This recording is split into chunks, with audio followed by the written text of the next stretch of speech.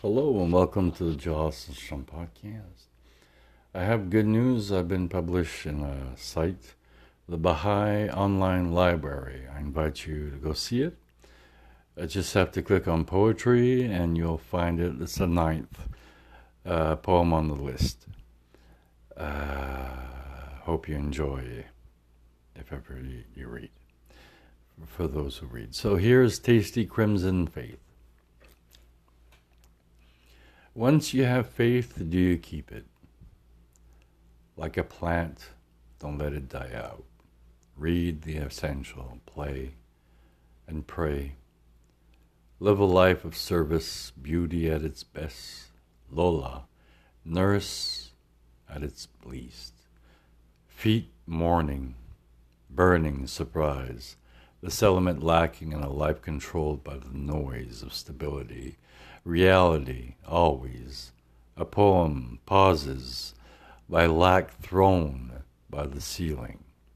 Broken thick, rosy, reassuring.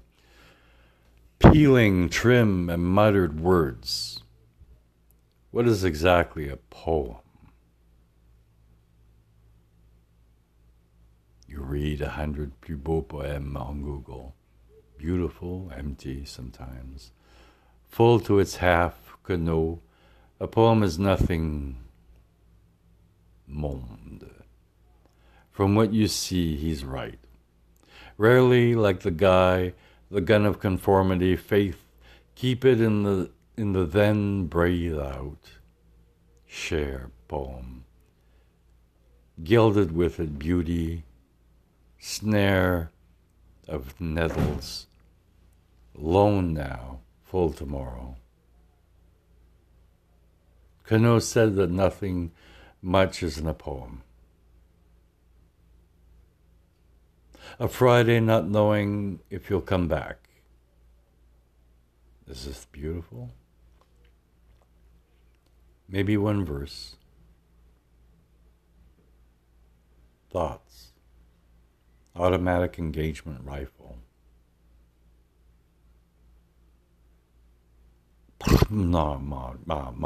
Modernism. A world in a self-destructive mode. Creating barbarians to destroy the pivotal present civilization? Where are they from? From the fact that God doesn't exist in the hearts of his ex-chosen ones. Maybe. You had ideas of 17. Not gone, a smile, a simile, a pondered resemblance of a shot at a university course, then fluctuation of thought and senses, a poem that sang and says everything. Where? Maybe nowhere. These days, another one just writing away, whose English is carried behind his interrogations and imagination. Well, that's it for today, folks, and so hope to see you tomorrow. Bye-bye.